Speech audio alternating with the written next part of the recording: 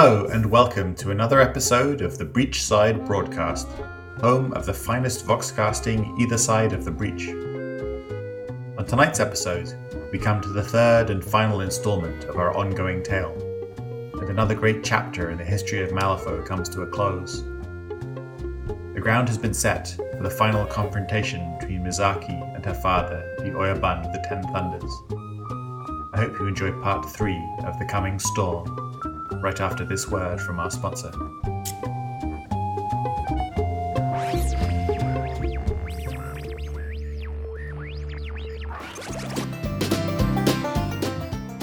This episode of the Breachside Broadcast is brought to you by McFadgen's Rules for Duels, the ultimate authority on the regulations, etiquette, and legal ramifications of dueling on both sides of the breach. The third edition includes a full chapter on the dueling traditions of the Three Kingdoms, complete with full-colour illustrations of decapitations and maimings. Purchase your copy of Rules for Duels wherever books are sold.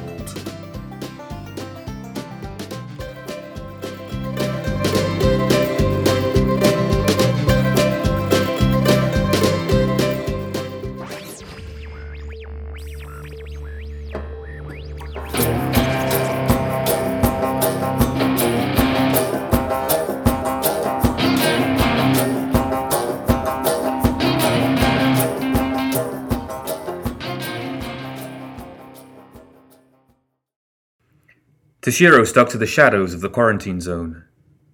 Even in passage, it was better for one as obviously undead as himself to not be seen walking in the light.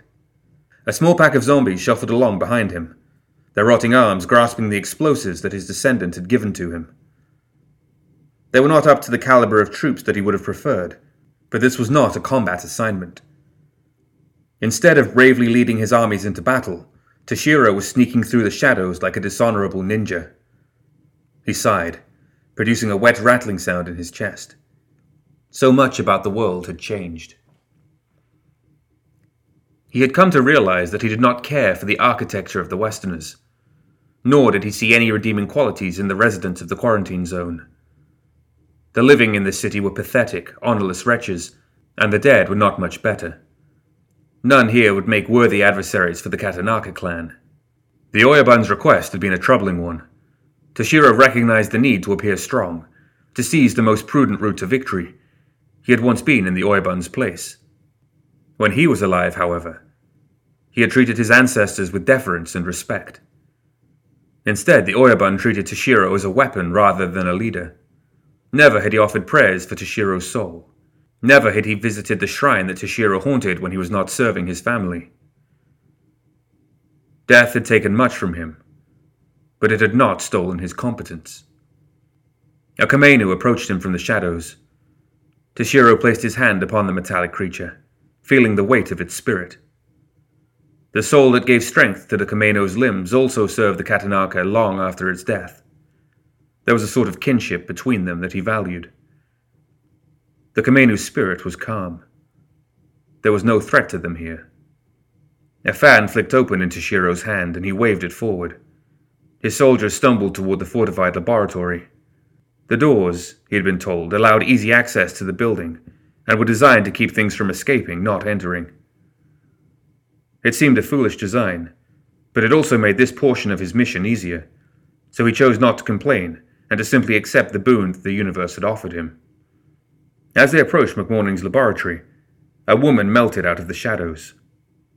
Long claws were strapped to her forearms, and a mask of ancient design had been pushed up to the top of her head. "Katanaka Toshiro." She offered him a deep bow, and Toshiro recognized her. Toshiro lifted his fan, motioning for the zombies to halt. "Sukada, I am surprised to see you here." That was what he intended to say. In actuality, the words came out more as a slur, better fitting a drunken lout than a daimyo.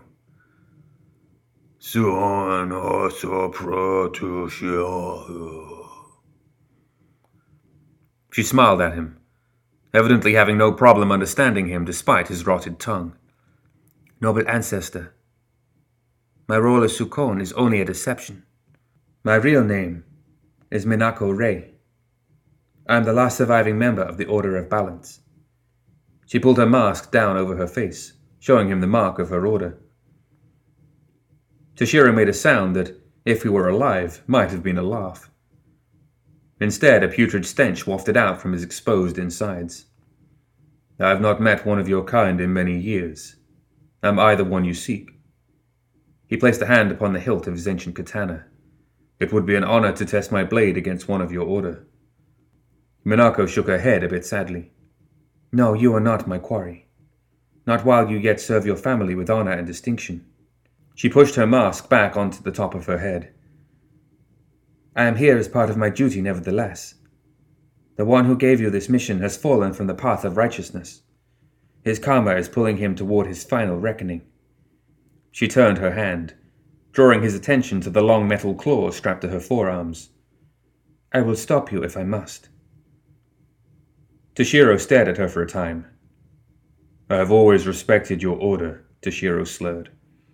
Your opposition to the Oyabun casts light upon my own doubts. The doubts many share, Minako agreed. I implore you, noble ancestor, abandon the mission that was given to you. There is no honor in following the orders of a man who has lost his way, especially when his daughter walks the path of righteousness. Toshiro's loyalties fought inside him. His betrayal and subsequent murder by his own troops still haunted his memories, and as such, the very idea of insubordination was anathema to him. Obedience and duty were paramount. Misaki knew her duty, but in his mind she lacked obedience. She would be a strong leader one day, but was this her time? Would Toshiro be making a mistake by helping her, or a mistake by following his orders? He could not be sure. He knew there was always a price for change, though, and perhaps this was it. I am conflicted, he admitted, the words coming out of his dead mouth like verbal sludge. If you stand with Misaki, though, I shall put my faith in your order. My mission will fail. Minako offered the ancient daimyo a deep bow. Thank you, Katanaka Toshiro.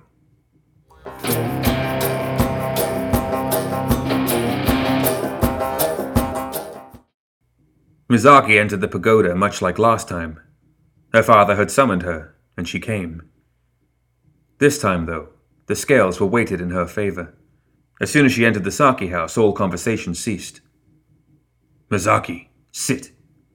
Her father's voice left no room for argument. She obeyed, seating herself at his table. The sake bar was eerily silent, and the Oyabun had clearly abstained today. Oyabun, I am honored by your summons. She feigned a smile. He didn't bother trying to hide the anger in his voice. Stop with the false pleasantries, child. What did you do? Nothing, father. Surely you have had eyes on me. I did nothing. Her smile was more genuine this time, but it had the hint of something darker hiding behind it. The Oyabun almost growled his response. You ruined my plans. Misaki smiled. Your plans fell apart. She was speaking loudly enough for everyone to hear. I am surprised you would blame me, father. Were you not calling me incompetent just a few days ago? How could an incompetent girl ruin the plans of the mighty Oyabun? His eyes narrowed dangerously. My plans failed, yes, because of your meddling. The Katanaka would have ruled in Malifaux had you not stepped in. She tilted her head in mock confusion. I admit, father, I am not surprised to learn that the plans I predicted would fail did, in fact, fail. But anyone can see that I had no hand in their failure. I have been here, or at the Hidden Tiger since my chastisement, trying to be of some use to the Thunders.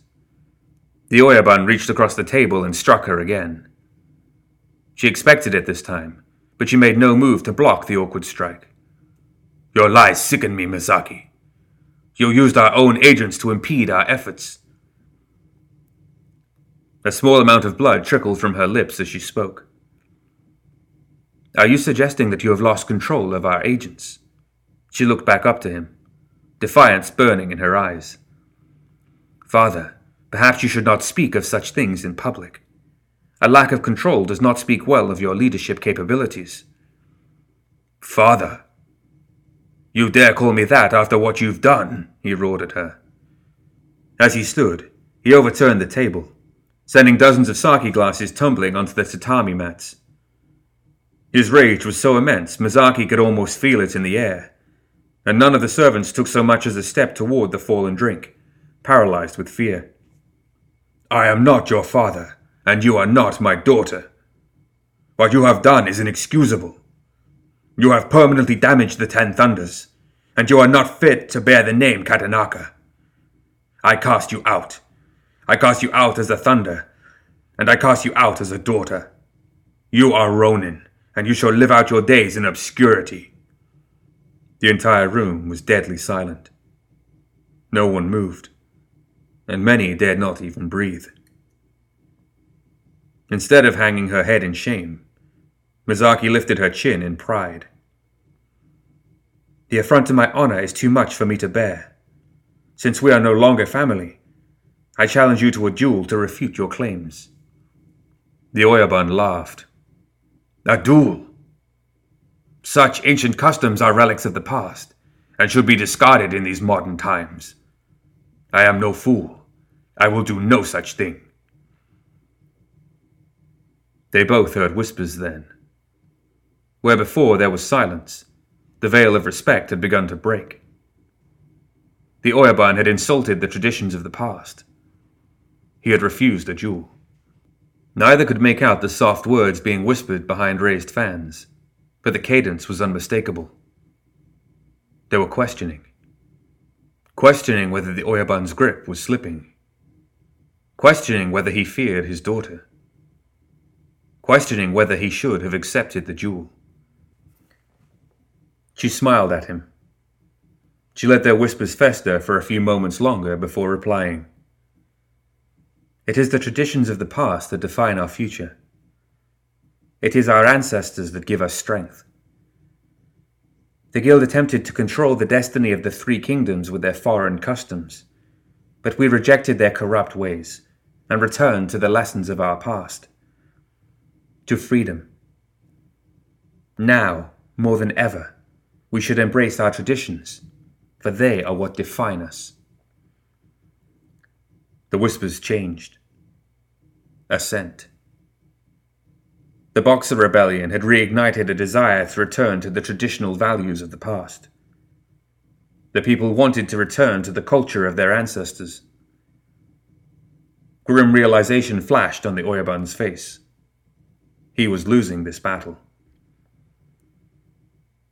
"You have gone too far, Mizaki. If you wish to throw your life away, I will accept your duel. For your actions, there can be only one outcome. In 1 week, we will duel to the death." Gasps of surprise accompanied Mizaki's bow to the Oyabun. In 1 week.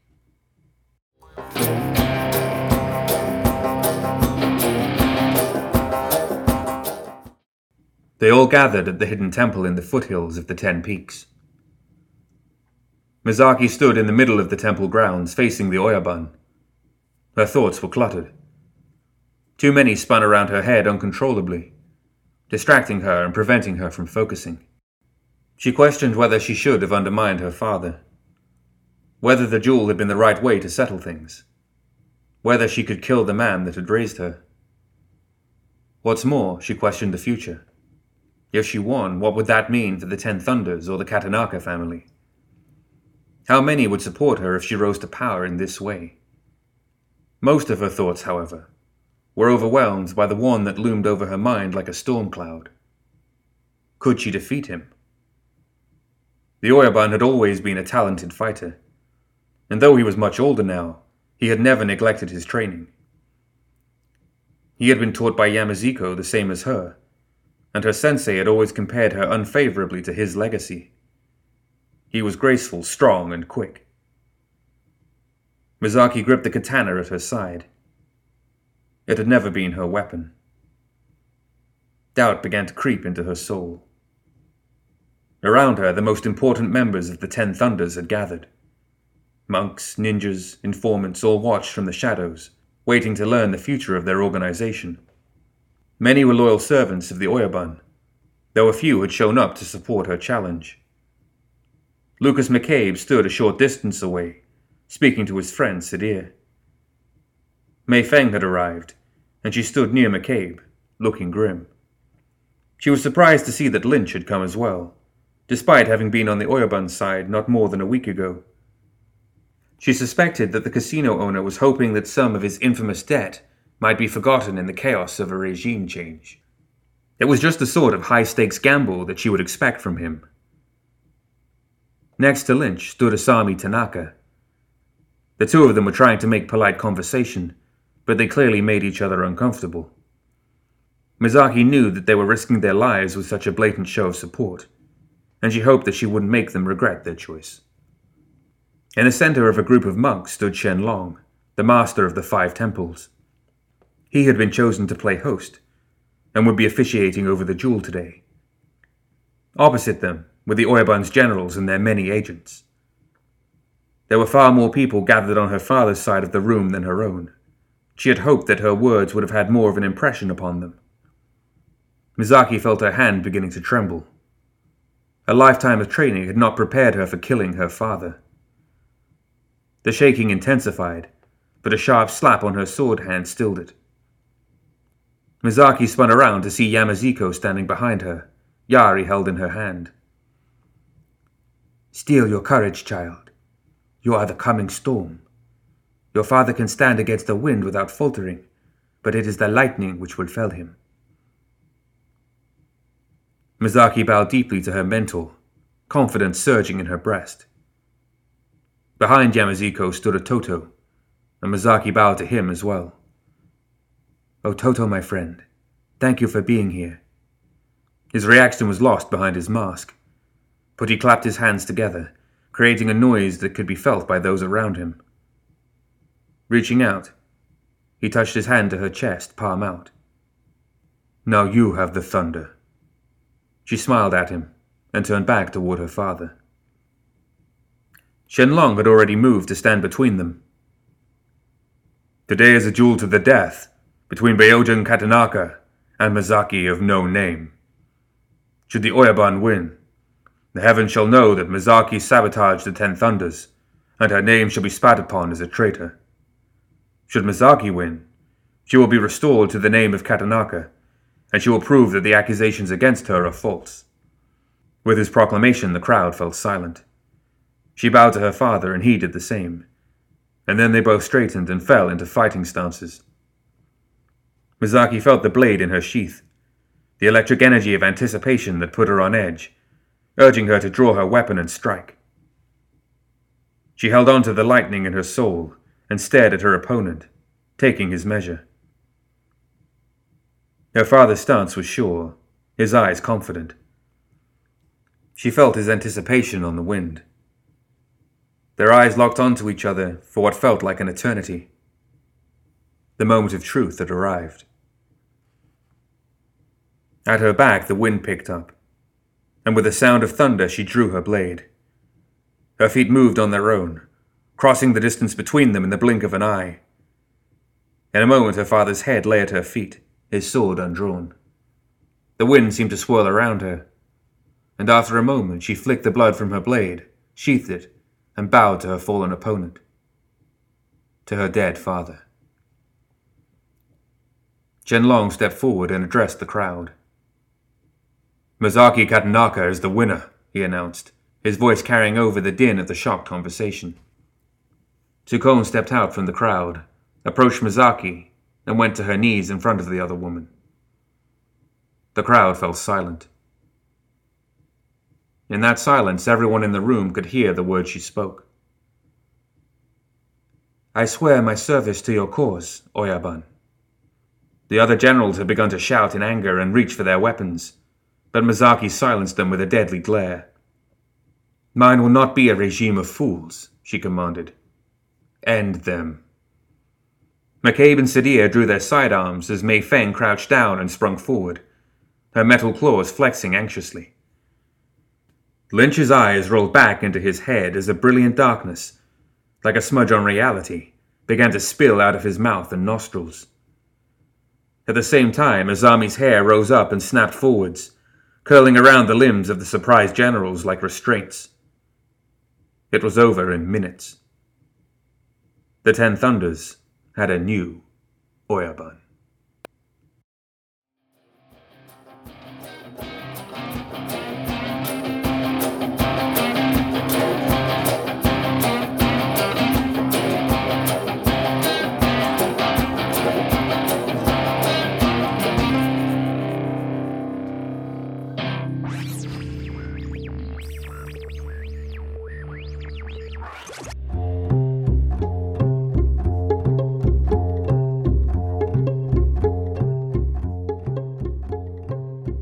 That's it for another episode of the Breachside Broadcast. Join us next time for more Tales of Malifaux.